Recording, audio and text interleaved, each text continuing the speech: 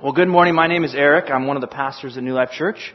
I'm excited we get to be here, or I get to be here, and I get to speak from Ephesians this morning. So if you want, you can turn to Ephesians. But at the beginning of this month, my wife and my son and I were in Washington, D.C., and we did a lot of walking and a lot of exploring and learning about different monuments and different memorials and different museums. And one of the things I was thinking about when I was there is there's a lot of people here. There are a lot of people here with different languages. They're from different states, different ethnicities, different ideas, different views. And I remember thinking, as I was sitting on the metro or walking around, what makes all of these people in common? What makes them normal? What is the thing that brings them all together? Because I don't know if you know, Washington, D.C. is a very small place. It's about 68 square miles. It's a very small place. And all these people were coming here because they had something in common. And we walked into the National Archives building, and I saw the original Declaration of Independence, and I saw the original Constitution and the original Bill of Rights. And I was struck by the fact that all of us were coming together because we had a shared identity in those ideas. What is normal between all of us in that place was that we were Americans. We had a shared foundation in those phrases, those very important phrases on some very old paper. We hold these truths to be self-evident that all men are created equal. The we the people, or Congress so makes no law infringing religion or press or speech. And whether we knew it or not, we all shared that in common. And as the church, we have even greater words written on old pages. Even greater words. A greater shared identity than merely being an American. And this morning we're going to continue our series that answers the question, what is a normal Christian? What do we all have in common? What is the baseline? And we want to be normal. We want you to be normal. So we're going to be continuing that series. We're going to be looking at the Connect piece. And if you have this little book that we got last week, I don't know if anyone doesn't have a book, they can raise their hand and we can get you another book. There's one in the back, a couple over here. So if you look at this book, this is how New Life Church talks about what we do as a church. And really, the mission statement right here, to engage people disconnected from God so they delight in Him through Jesus. That is the way New Life Church talks about the mission that the church has been on since the very beginning. The entire church has been doing this since the very beginning. And these are the words we use to describe that. So last week, Travis talked about the fact that we serve as a team. So we do service together. And I'm going to talk about I can turn to it. We do life together piece right here. We do life together. So that's the Connect piece. Connect, serve, and engage. We already talked about serve. We're going to talk about Connect this morning. And before we start talking about Connect, I want to remind ourselves about the delight. So we're going to be in Ephesians, so turn to Ephesians. I love this book. If you need something to read in your quiet time or you want just something new and fresh, I would highly recommend Ephesians. Take 3 months, read a chapter or a paragraph at a time, once a day. When you get to the end, just start over, pick it apart, learn this book. It is so good. And in Ephesians, Paul gives this grand narrative, this epic story of what God is doing throughout the entirety of the cosmos. And He's doing it through Jesus Christ. And because God is so gracious, we get to be a part of what He is doing. So I'm in chapter 2, verse 1. Let's read there. Paul says, "You were dead in the trespasses and sins in which you once walked, following the course of this world, following the prince of the power of the air, the spirit that is now at work in the sons of disobedience, among whom we all once lived in the passions of our flesh, carrying out the desires of the body and the mind, and were by nature children of wrath, like the rest of mankind. But God, being rich in mercy, because of the great love with which He loved us, even when we were dead in our trespasses, made us alive together with Christ. By grace you have been saved. and raised us up with Him and seated us with Him in the heavenly places in Christ Jesus, so that in the coming ages He might show the immeasurable riches of His grace and kindness toward us in Christ Jesus. This is an amazing progression. Paul addresses the church in Ephesus and the church in Wilsonville through these words. He starts with the starkest description of our decrepitude, an explanation of the severity of our state, all the maladies of our past, everything wrong with us, in a string of phrases. He says, you were dead in the trespasses and sins. Things were not going well if you're dead. You and I were dead, not in a need of a little bit of improvement, not in a little need of a tweak to our mojo or a tweak to our schedule or a tweak to our personal way of doing things. We were dead. In the sins in which we once walked, we were the walking dead, following the course of the world. Whatever this world was saying, whatever lie, whatever error, whatever way the world was going that was away from God, you followed that course. I followed that course. We went that direction. And the world followed the prince of the power of the air. This is the deceiver. This is the serpent. This is Satan. And the world followed a spirit that continues to work in the sons of disobedience. And we did the same thing. This is not a good place to be. Our plight is a dire one. And our plight is shared by the rest of mankind who, like us, lived in the passions of our flesh, the desires of our body or minds. And when I say those phrases, many of you thought of something when I said that. The passions of our flesh, the desires of our bodies. We all have a passion or a desire that pulls us. It's in the brokenness of who we are. It pulls us, our souls, our minds, our bodies, down a certain course that we know is not helpful, that we know is broken, that we know leads to shame and sin and guilt. The whole world is breaking, and those desires that pull us to walk like sons of disobedience are evidence that we too are part of this broken world. Whenever I'm honest with myself, I can think into my own mind and realize, yeah, I'm broken. Without God, I'm broken. I'm part of all this other stuff that's going on. I'm also tainted by the curse of sin. All of us deep in our bones are children of wrath. This is not good. Talking about delight, right? This is not good. Paul lays this out and it's not good. But, brothers and sisters, please be reminded that God is in the business of doing the unexpected. That's what He does. He does the unexpected. Paul continues, but God, rich in mercy, because He loves you, truly, truly loves you, not the cleaned up you, not the figured out you, not the got your act together you, not the fake you, you dead in your trespasses, that you. God loves you so much that while we were sitting there dead, He made us alive together with Christ. When you were dead, God made you alive. And not just alive, not just breathing again, alive together with Christ. This is the gospel right here. This is the good news. This is the lead that if we were able to put the one headline on all the newspapers of all of history, this is the headline. That Christ died for your trespasses and sins, laid deceased in a tomb for 3 days, and on a glorious Sunday morning, by the power of God over sin and death, rose again to victorious life. That's the good news. And this verse is telling us that God links us up with that same life that Jesus has. Paul says we are made alive together with Christ. In the original Greek, in the original way this letter was written, sent to this church in Ephesus, Paul used a single word right there. Made alive together with. That's one word. Because the gospel is so crazy, so groundbreaking, so world-changing, there was no word to fit right there. There was nothing that worked. So he put all of these together, made alive together with. He made up a word so that he could succinctly describe how good the good news is.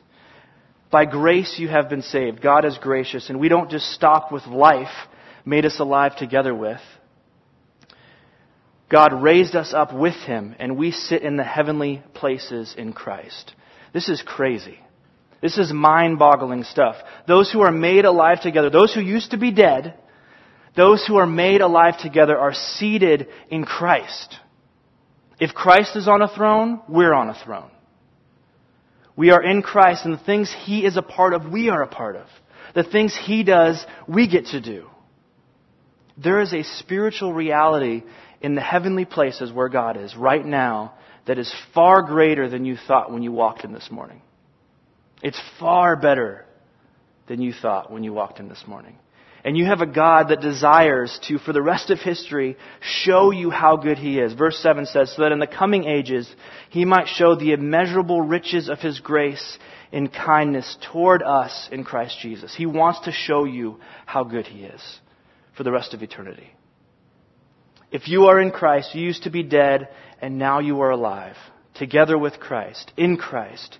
And we are all in this together. We're all seated in Christ, and you are there together with every other Christian in this room. There's already a togetherness with us because we're in Christ. And every person in Christ around the globe and all of history, we're all together in Christ. There's a community that is connected in life.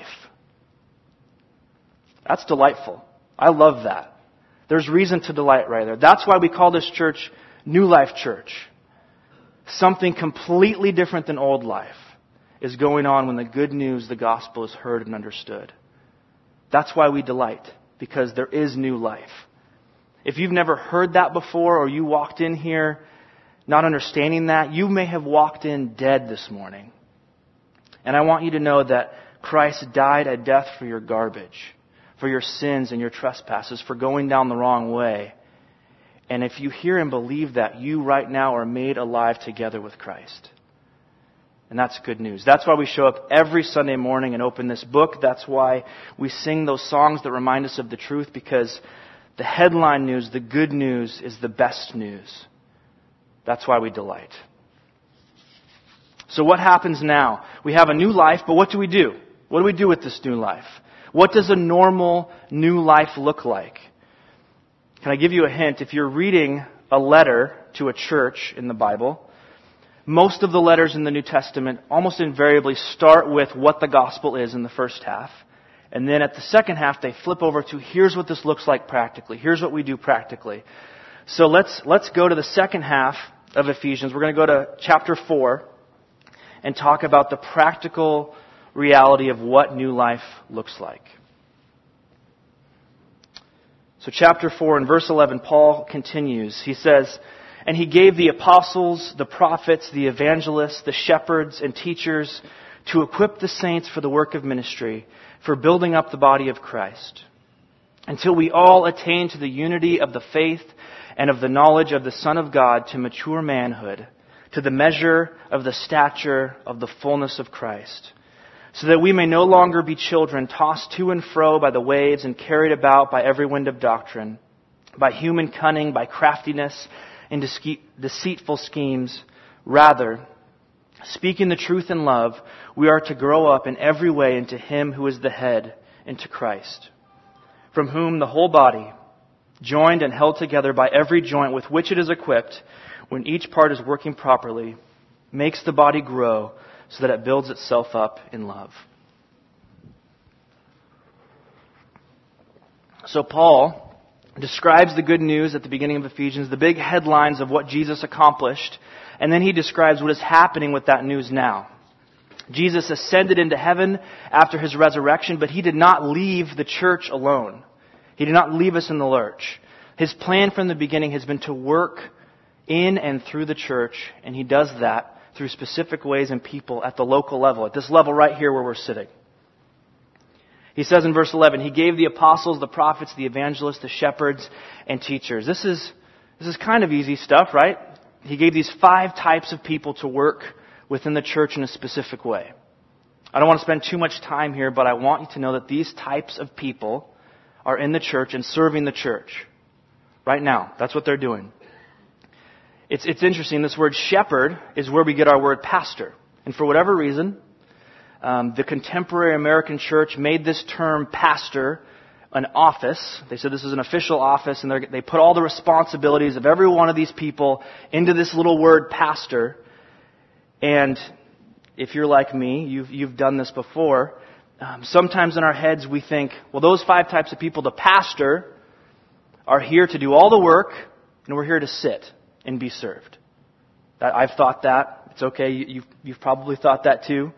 But if we look on, we see what is really the plan for the operation of the church. He finishes verse 11, shepherds and teachers, and 12, to equip the saints for the work of ministry, for building up the body of Christ. Every one of these people are in the church so that they equip the saints for the work of ministry. They're there to equip the saints for the work of ministry. We're all in this together. If you are in Christ, you are part of what God is doing in the church, just like everybody else. Travis did a great job reminding us from Romans about service last week, and I want again to remind us that we're in this together. There's not an elite type of Christian that does the service and the ministry and the heavy lifting and everyone else just watches. That's not how this works. We're in this together. There is a normal Christian, and they are involved with connecting and with serving and engaging because they delight. That's how the church works. And they are equipped, you are equipped, we are equipped by the apostles, prophets, evangelists, shepherds, and teachers. That's how God put this together. And what is the goal here in Ephesians 4? In 13 he says, until we all attain to the unity of the faith and of the knowledge of the Son of God, to mature manhood, to the measure of the stature of the fullness of Christ. The end of the work, the finish line, the big goal, the purpose of the equipping and the work of the saints is unity of the faith and knowledge of the Son of God. We understand this idea of unity. It's that togetherness, it's that commonality in person, that shared faith. And this idea of the knowledge of the Son of God is a personal understanding, a personal recognition of Jesus. Paul says, I want people to recognize who Jesus is. I want them to know who Jesus is. Paul wants us to grow into our understanding of Jesus and also into the measure of the stature of the fullness of Christ. You can I almost picture a filling up in our maturity as we are equipped and as we serve. Maybe we start a little bit less mature and we get filled up to the measure of the stature of the fullness of Christ. This is like seeing a young man or a young woman growing into full adulthood, full maturity. When they were a young man or young woman, they were still a man or a woman. There's no changing that. But as they grow, as they mature, they grow into their stature. You see the guy with his shoulders broaden. He gets taller. He fills in muscle. He grows to the fullness of the stature of what it means to be a man. And Paul wants us, God wants us to grow into that measure. Grow into the stature of the fullness of Christ. Paul says we're in Christ from the beginning, but the goal is for us to grow into the full stature. Our English Bibles say mature manhood, but it is more like perfect man or mature man. Paul wants us to look like Jesus. I love that. Paul wants us to look like Jesus. Now, I'm one of those 5 types of people in verse 11. Sometimes as a teacher, sometimes as a shepherd, sometimes different roles. And my main role is to equip and encourage life group leaders. That's what I do here. That's the equipping of the saints that I do at New Life Church. Until we all attain to the unity of the faith. That's part of my job. But could I tell you something? This is an aim for a practical reality that is already a spiritual reality.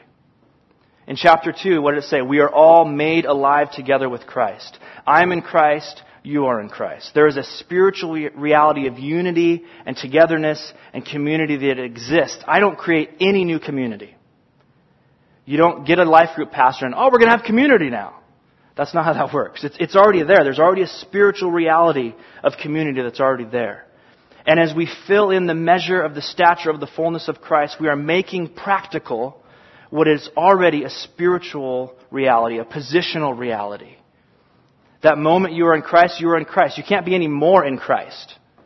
But as you mature and as we mature together in community, we get to see our unity here in the local increase. We get to see maturity happen. We get to see growth happen. And a second thing, a pastor, that word that we made up, didn't make it up, we just put a lot of meaning into it. I can't make any of this happen on my own. What we do here at New Life Church is we put together life groups. That's our word for that practical community. We put together life groups as a means to cultivate community in a particular location and give people a place to work out building up the body of Christ and attaining unity. Life groups are the place where we can connect.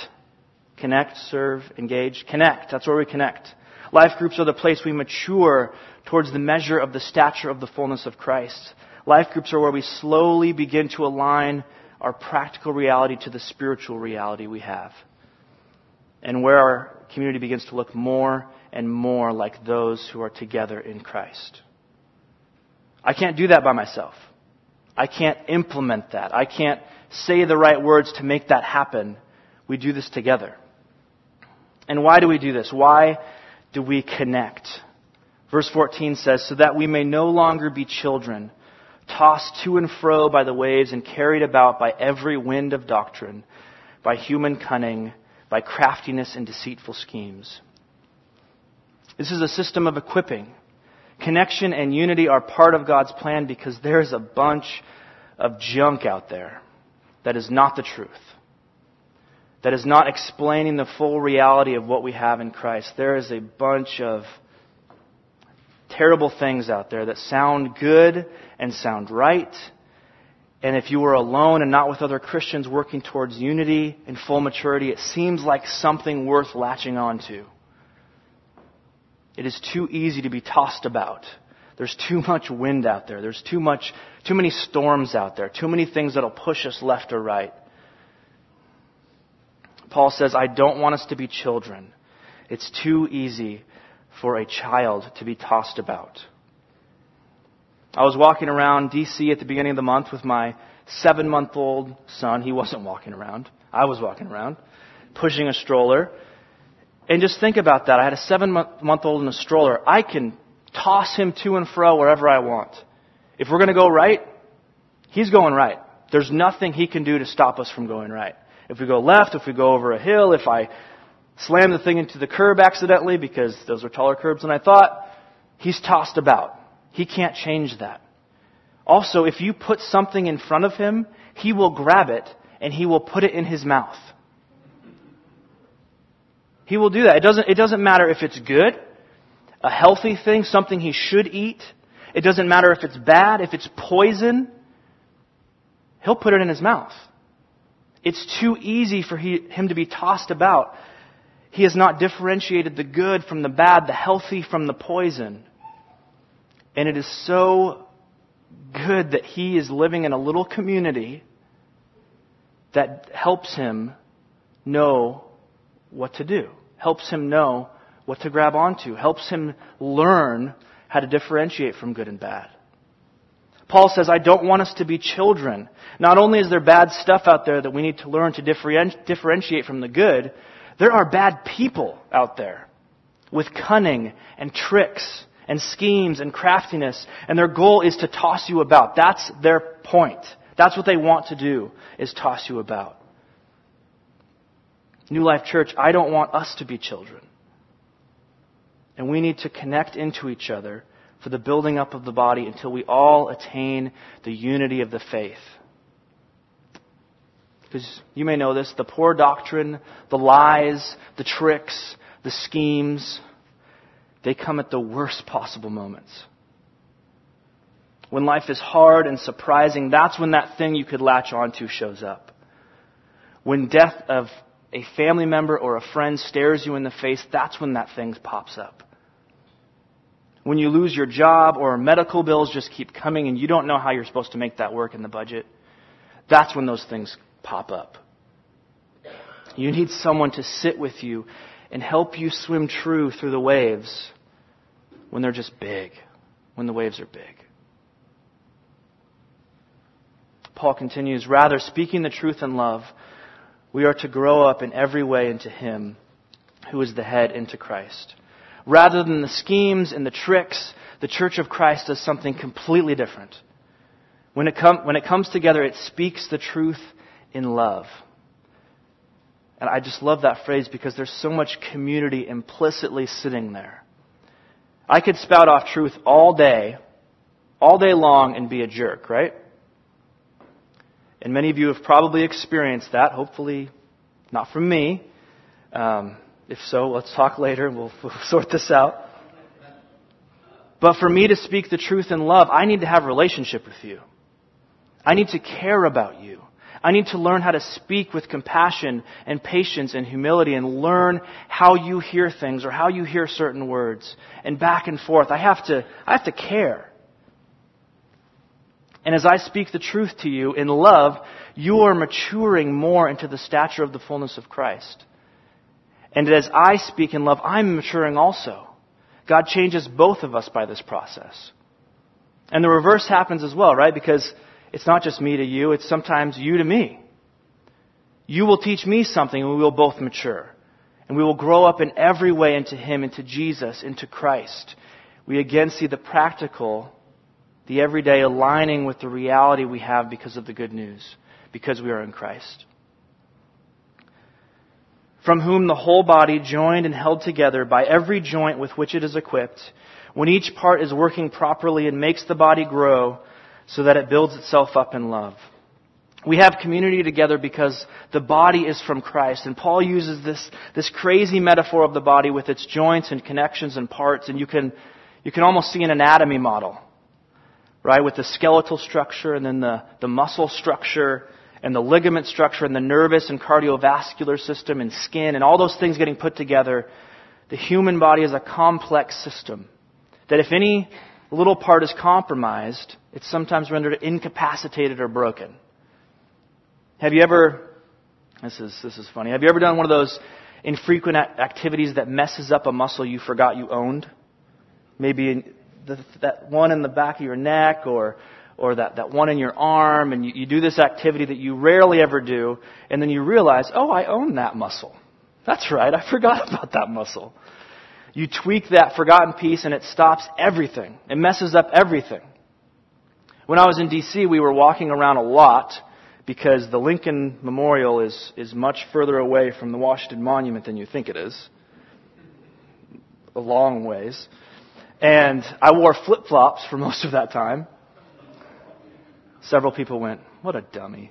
What a dummy. And I had a sore right where that strap of the flip-flop goes through your toes. And I didn't realize it, but as I was walking, I began to scoot my foot back in the flip-flop, and I changed the way I walked. I changed my gait.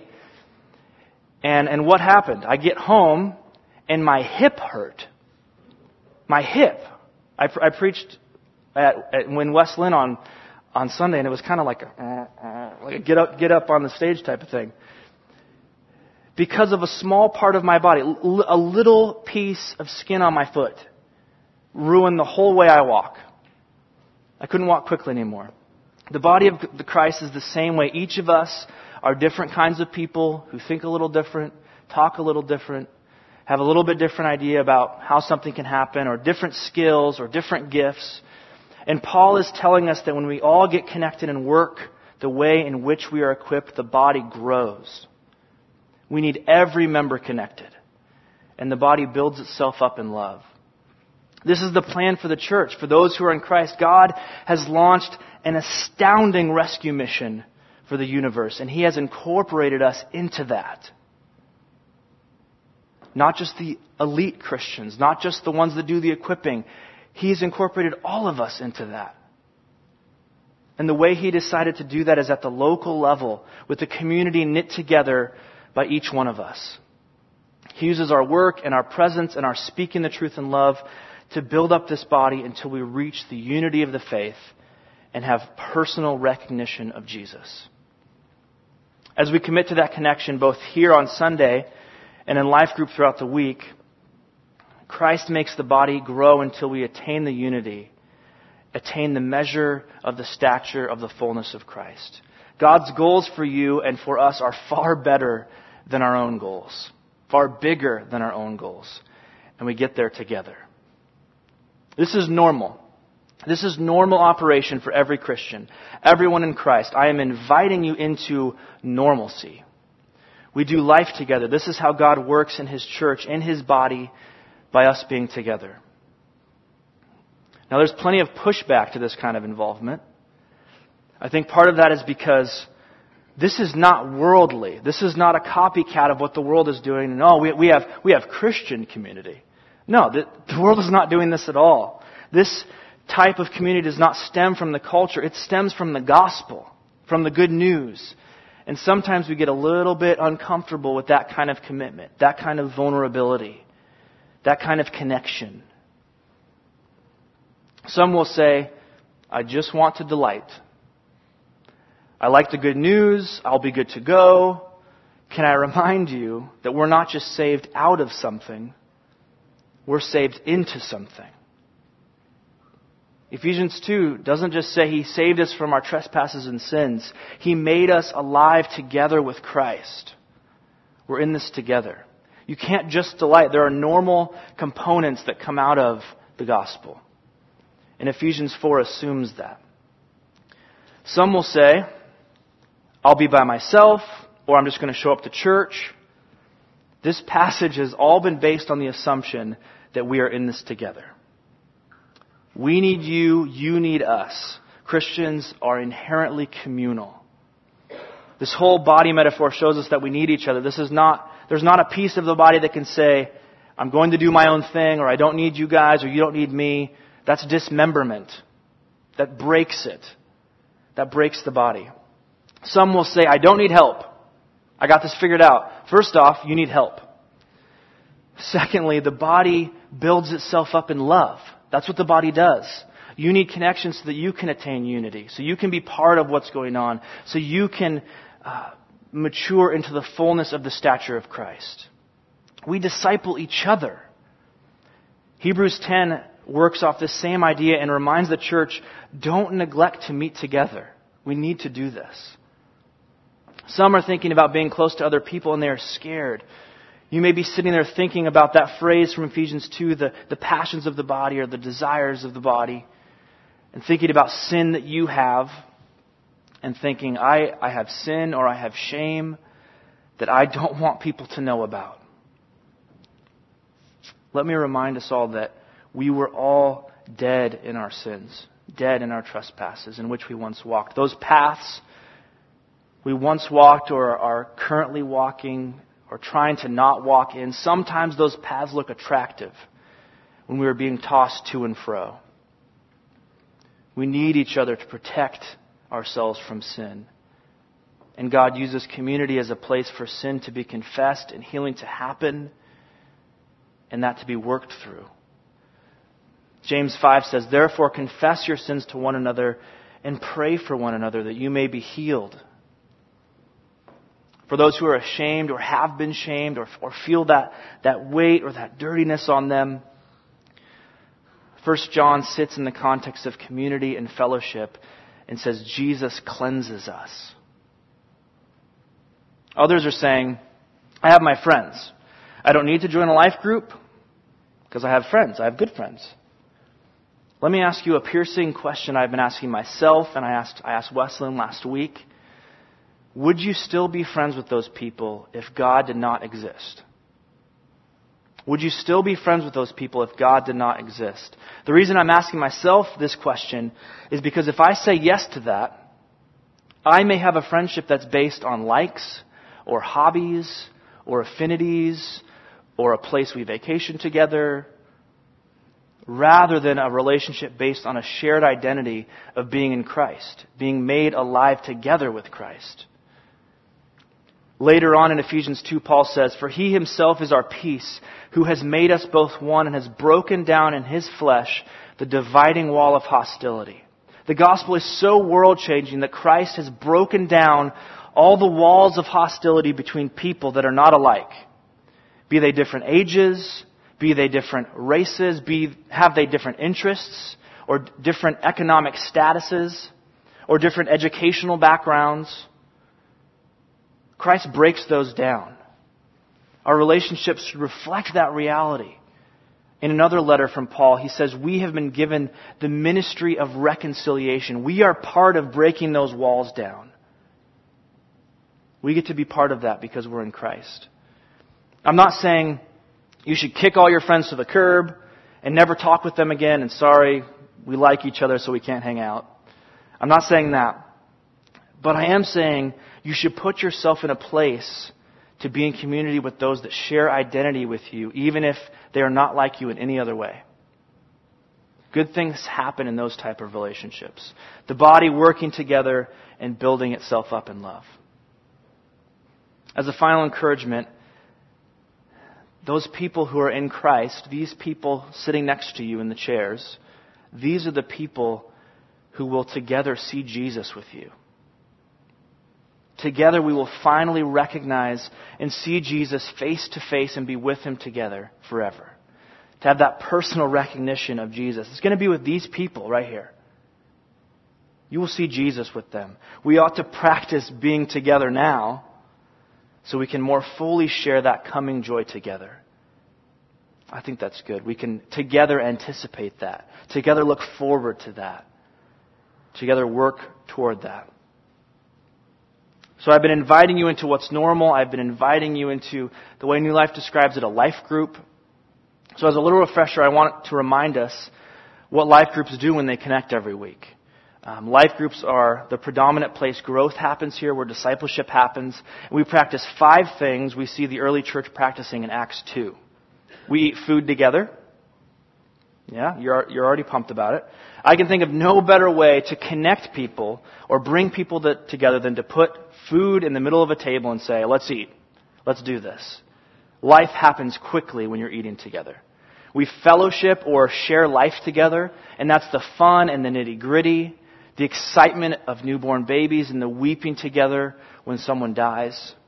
Birthday parties and angst over tough jobs, we share that together. Not just on that single day when we get together, but throughout the week, we call, we talk, let's grab lunch, let's talk about this. I don't know how to work through this week. We share life together. We go through the Word together. We walk through questions. There's talk sheets in the back. We walk through questions that help us dig deeper into the sermon every week so we can more fully understand the truth and learn how to better read the Bible. We encourage one another as missionaries by praying alongside each other for our neighbors, sharing when we attempt to love people across the street or across the cubicle or in school. And we encourage each other to do that. And we pray together. It's the 5th. Practicing, talking to God, praising Him for who He is, and asking Him for help for the person sitting next to us on the couch. Those are the 5 things we do. And can I just remind us, those that are in life groups, and warn those that are not, we don't do this perfectly. We're figuring this out. We have not yet attained the fullness of the measure of the stature of Christ. We're still figuring this out. We're practicing these things. But we're putting ourselves in a place to attain unity of faith so that we can gain the measure of the stature of the fullness of Christ. This is what we do. This is normal. And I want to invite all of us into normal. I'm going to pray, and then we're going to respond together with song and respond to who God is and what He's done. Let's pray. Good Father, thank You for being so compassionate and gracious that You would love us and rescue us in the midst of our walking in sin. Thank You for putting us in Christ and giving us all His benefits. Thank You for including us in what You are doing. Thank You for creating a plan that uses the whole body together to connect and build itself up in love. I ask that You would do that maturity and do that growth in our church in visible and awesome ways. Amen.